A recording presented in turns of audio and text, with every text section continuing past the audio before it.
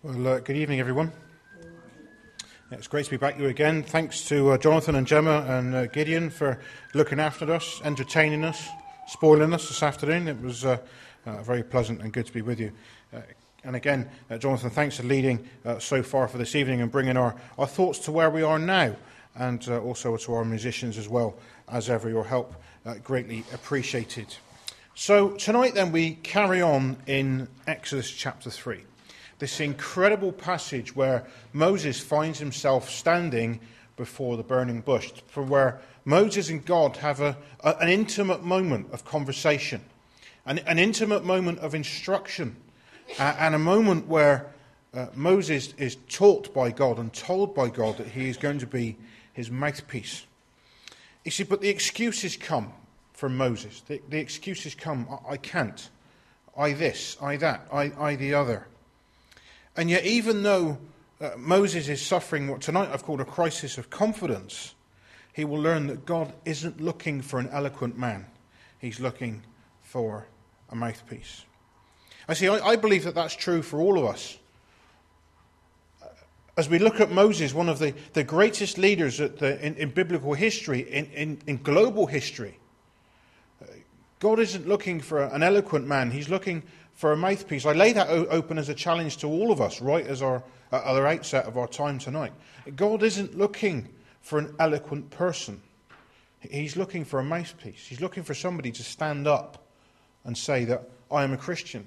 To stand up when his name is taken in vain. To stand up when they're questioned about their faith. You see, just because the challenge was laid out to Moses doesn't mean that is somehow irrelevant to us. God is not looking for an eloquent person. He's looking for a mouthpiece. And so let's read our chapter together tonight, rather just our few verses together tonight from Exodus chapter 3, verse 13 to 22. And it reads like this. Then Moses said to God, if I come to the people of Israel and say to them, the God of your fathers has sent me to you, and they ask me, what is his name? What shall I say to them?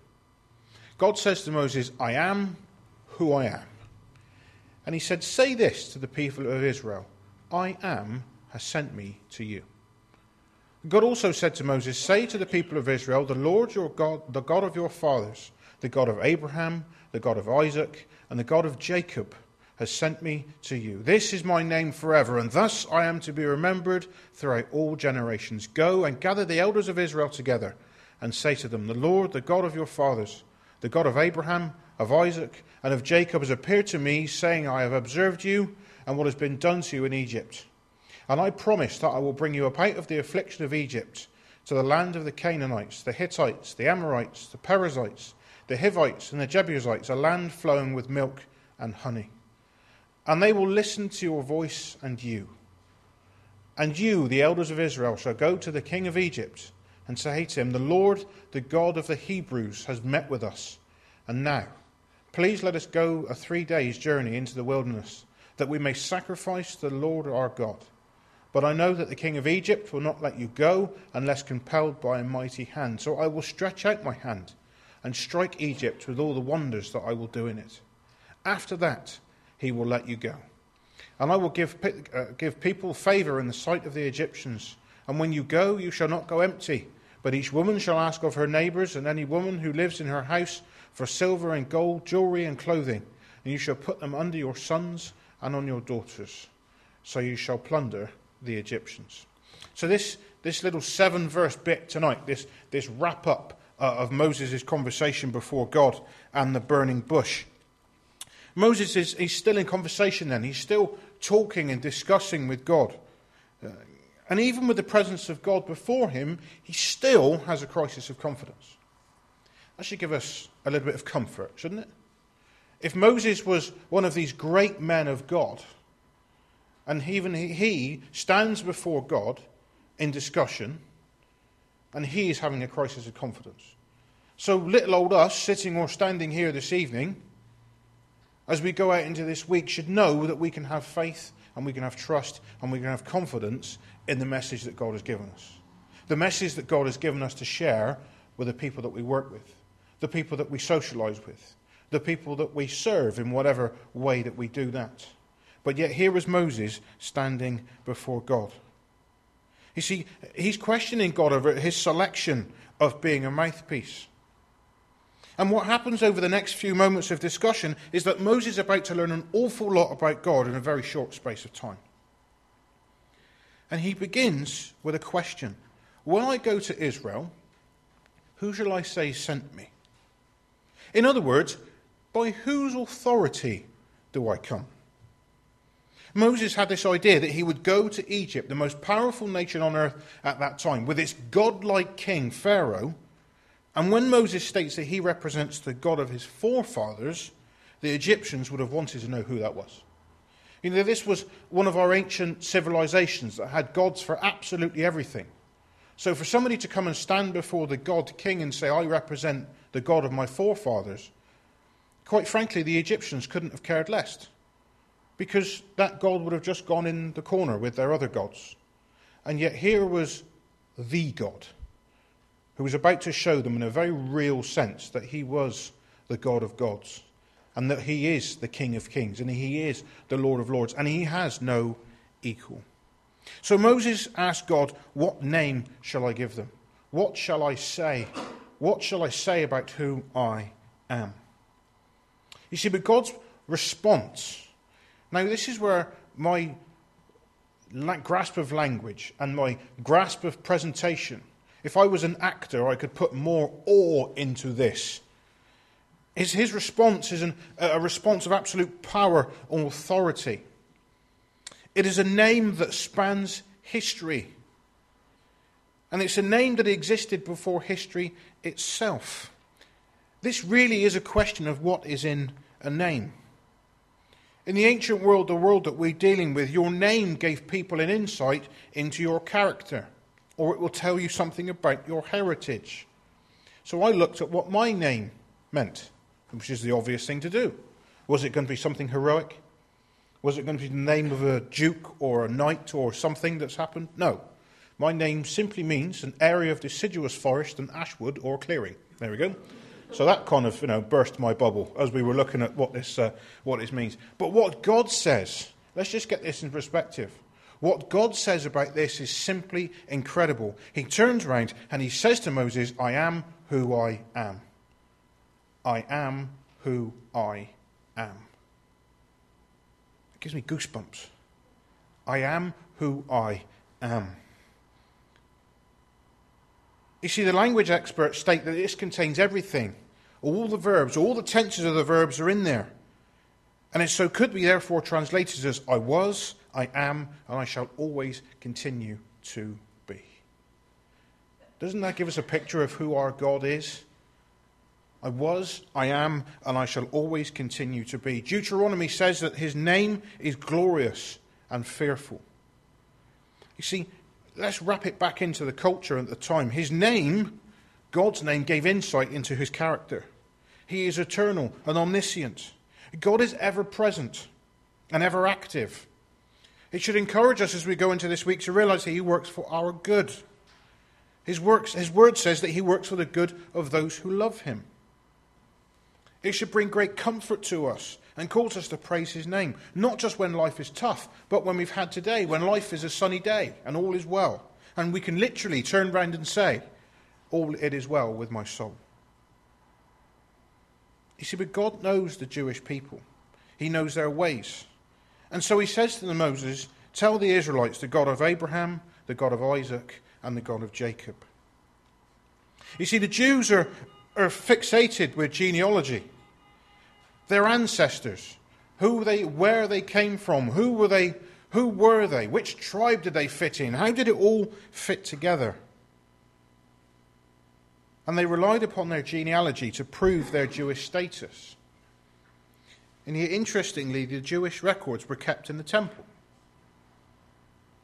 And the temple was destroyed by fire when the Romans came. The only remaining complete Jewish genealogy is Christ's. Matthew chapter 1. And you're going to say, yes, but it only goes back so far. Yes, because the rest of it is found in Chronicles chapter 1. So here we have, in Scripture, the entire genealogy of Christ, the only Jew to still have their genealogy intact. And yet here is a nation that builds their ideas upon it, and God knows this. And he appeals to that desire for lineage when he tells Moses to say. He gives them the name of 3 men who the Jews held in high esteem. And God has given Moses a message for the people to encourage them. If you read what the text says very carefully, you get an interesting insight. Moses hasn't yet accepted the task from God. But what God said must have been so crystal clear because God was speaking as if the task has already happened. Or rather, that he expected Moses to undertake it. You see, what is clear is that God does not hold back when it comes to telling Moses the difficulties that lie ahead. When God calls his servants, or whether he calls us, he doesn't hide from them the difficult things that are going to happen. He doesn't just ask you to go and do something and then leave you to your own devices.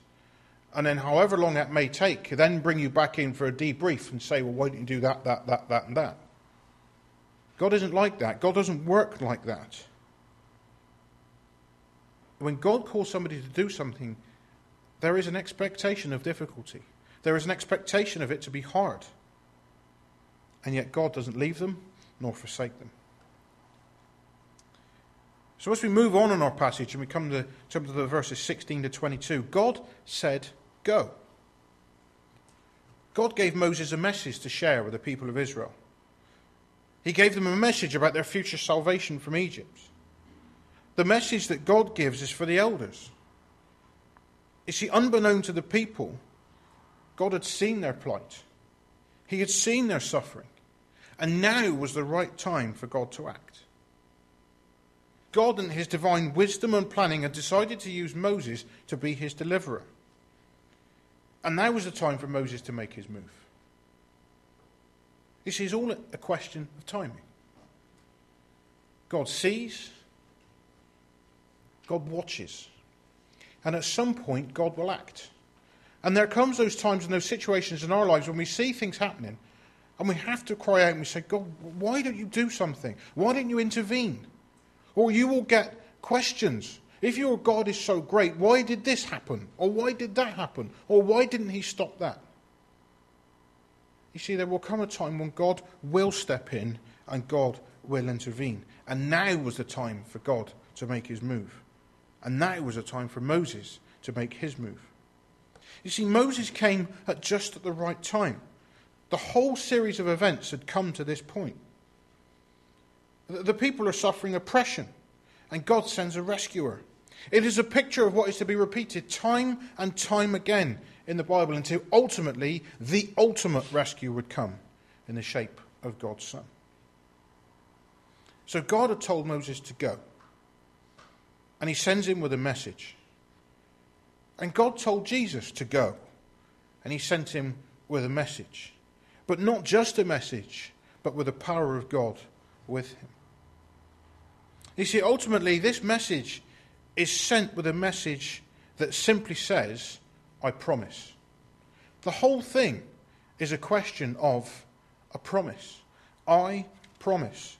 This is God saying promise, not Moses or any other prophet or anybody else for that matter, but God himself. And God's promises stand the test of time. They ring true throughout the ages, and God will not break any promises he makes.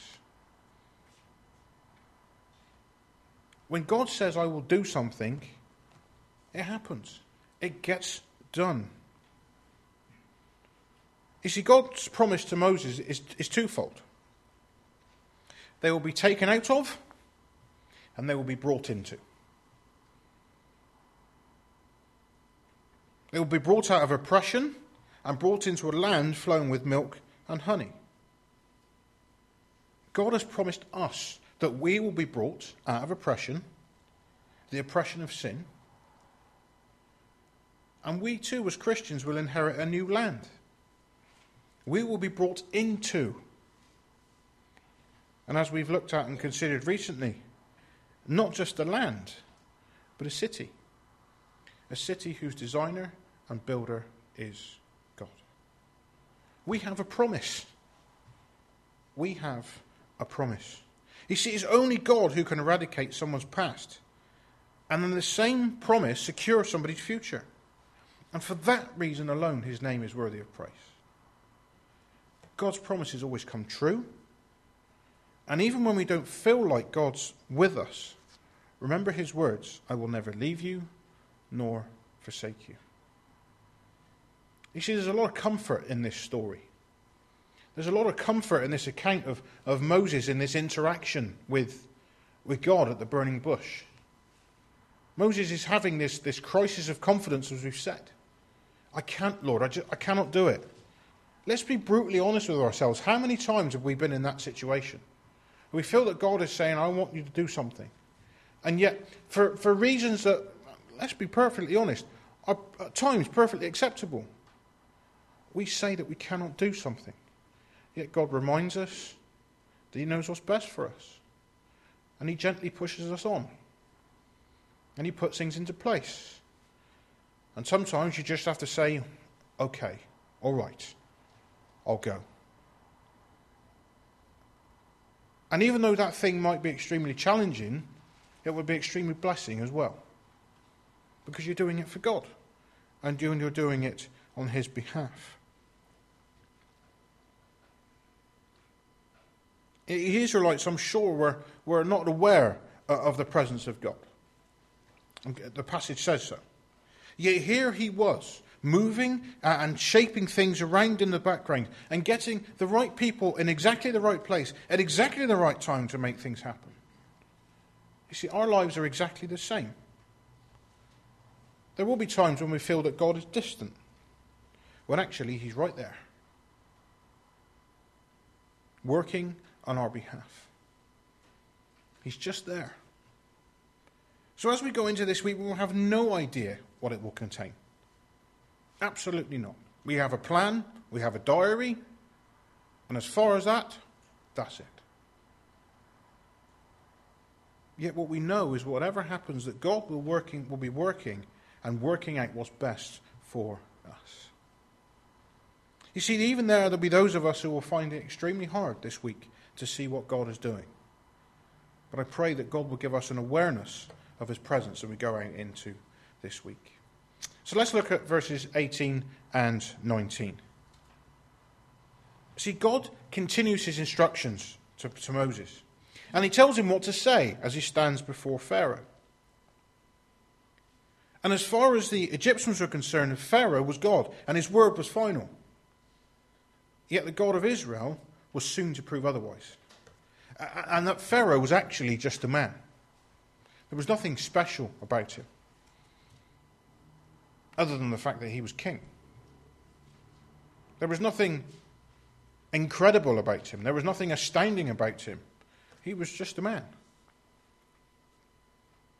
And yet here, these people had been whipped up and taught and brought into a frenzy so that they thought that Pharaoh was the ultimate God. Yet God himself was about to prove that he was just a man. So God gives Moses a request this time to ask of Pharaoh to allow the whole nation to leave for 3 days and go into the wilderness to worship. So in Moses, God has set a series of events in place, including putting words into his mouth. And of course, the Lord would allow all the parties would react to when that conversation was played out. God doesn't just throw all his power behind something, making things happen. Remember, it is all in his timing. And that marks God out as a patient God. That marks God out as a patient God. Remember I said that Moses was about to learn a lot about God in a very short, spacious time. Well, here is Moses' first lesson, that God is patient. He's patient with sinners. He's patient with us. He's long-suffering. And his judgment will come just at the right time. If you look back at the people that God has dealt with already in Scripture, the Amorites in Genesis 15, God may be patient and withhold judgment, but there will be a time when it will come. There will be a time when that judgment will come.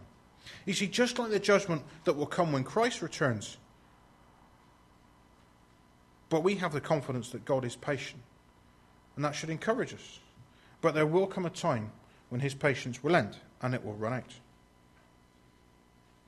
So as we get to the latter stages of our chapter, we come to the point where we get a little bit more, a little glimpse of the power of God. We get a little glimpse at the power of God. He tells Moses exactly what is going to happen. God says he will stretch out his hand. God would stretch out his hand and judgment would come. The prophet Isaiah devotes chapters 9 and 10 on the judgment of God on Israel, on Assyria. And those two chapters talk exclusively, or almost exclusively, about the hand of God. And yet while God was lifting his hand on judgment on Egypt, at exactly the same time, he was ready to save the people of Israel. So the story of the exodus of God's people shows that the most powerful nation on earth were no match for the power of God. Nothing would stop God's plan. Nothing would stop his hand of judgment. And yet we, as God's people, can rest on the fact that nothing will stop us from enjoying the rewards of not God's hand, but his arm of salvation. Nothing will stop us from enjoying the rewards of not God's hand, but from his arm of salvation. So as we come to verses 21 and 22, we see another side to the story, as God declares that he is a God of victory. Moses, as we said, is suffering from that crisis of confidence. He is God's man in God's time, but he is unsure. He sees his faults and he thinks that God cannot use him. I'm pretty sure I'm on safe ground and I say that we've all felt like that from time to time. That God can't use us because of X, Y, Z. Yet there is no change in God's plan. There's no stuttering in God's plan. There's no plan B. This is not the Argentinian football team. Plan A, pass it to Messi. Plan B, pass it to Messi. Plan C, pass it to Messi. There is no plan A or C or whatever in God's timing. It comes strictly in plan A. This is what I'm going to do, and I'm going to be a God of victory because of it. You see, God made him a promise. He showed him his patience. He showed him his power, and now he was going to tell Moses of his victory. You see, the people would ultimately overcome the Egyptians, and they would leave wealthy people. Now, I'm not going to launch off into a health, wealth, and prosperity. That's nothing to do with this. But ultimately, God is looking after his people in this instance. And God will have the victory, and nothing will stand in his way. So as I close this evening, God's word reminds us of his victory. Christ defeated death, and just as the Egyptians would give Israel the victory, rather God would give Israel the victory over the Egyptians, Jesus has had the victory over sin and death. And then that leaves little old us sitting here this evening. Where is our victory? I'm looking on tired people. And I don't say that because I'm, picking on those that have drifted off to sleep. I'm saying that because it's hot. We've had a long day. Where is our victory? Where is the thing that is going to take us into this week? We have to be reminded of these words, that everyone born of God overcomes the world. Jesus said, "Take heart, I have overcome." There is our victory. There is our thing to cling on to as we sit dozing in a warm place. I said at the lunch table that you might be looking at the first speaker to ever fall asleep preaching his own sermon. But here is our victory. Here is something for us to grab hold of and take into this week. That everyone born of God overcomes the world. God will have the victory. That is the victory that has overcome the world, even our faith. God has the victory. Moses had the victory. Christ has the victory. And we will have the victory. We have no need to have a crisis of confidence. God has done it all. And so let's keep our eyes fixed on him no matter what we face this week. The Lord bless you. Let's pray. Father, we thank you for this incredible passage. Lord, we couldn't even begin to imagine how it felt for Moses to stand barefooted on holy ground. To stand before a bush that was burning, but the fire that didn't consume it. Father, all these things that we cannot understand, but we cannot explain, and yet for reasons that will become very clear very soon, you chose to speak to your servant in that manner. Father, tonight we have to realize and we have to acknowledge that you are God of all. And Lord, we have to remind ourselves that you have made promises. That you've promised not to test us beyond more than we can bear. That you've promised not to leave us nor forsake us. Yet you've also promised that you will judge this world. And Lord, just as you promised to judge this world, you've promised to give us a message. To go out and to share. And Lord, as we do that, we realize that we don't go alone. Because we have a God who is patient. A God who is powerful. And a God who already has the victory that goes with us. So Lord, refresh us. Renew our strength. Help us to rise on the wings of eagles. And Lord, ultimately, as we go into this week, may we be a people that serve you, that praise you, and that love you. And reminding ourselves that we no need for a crisis of confidence. Because you already have the victory. The victory is already yours. The battle is already won. And we're on the winning side. So Lord, we come before you this evening, giving you thanks as always. In Jesus' name, amen.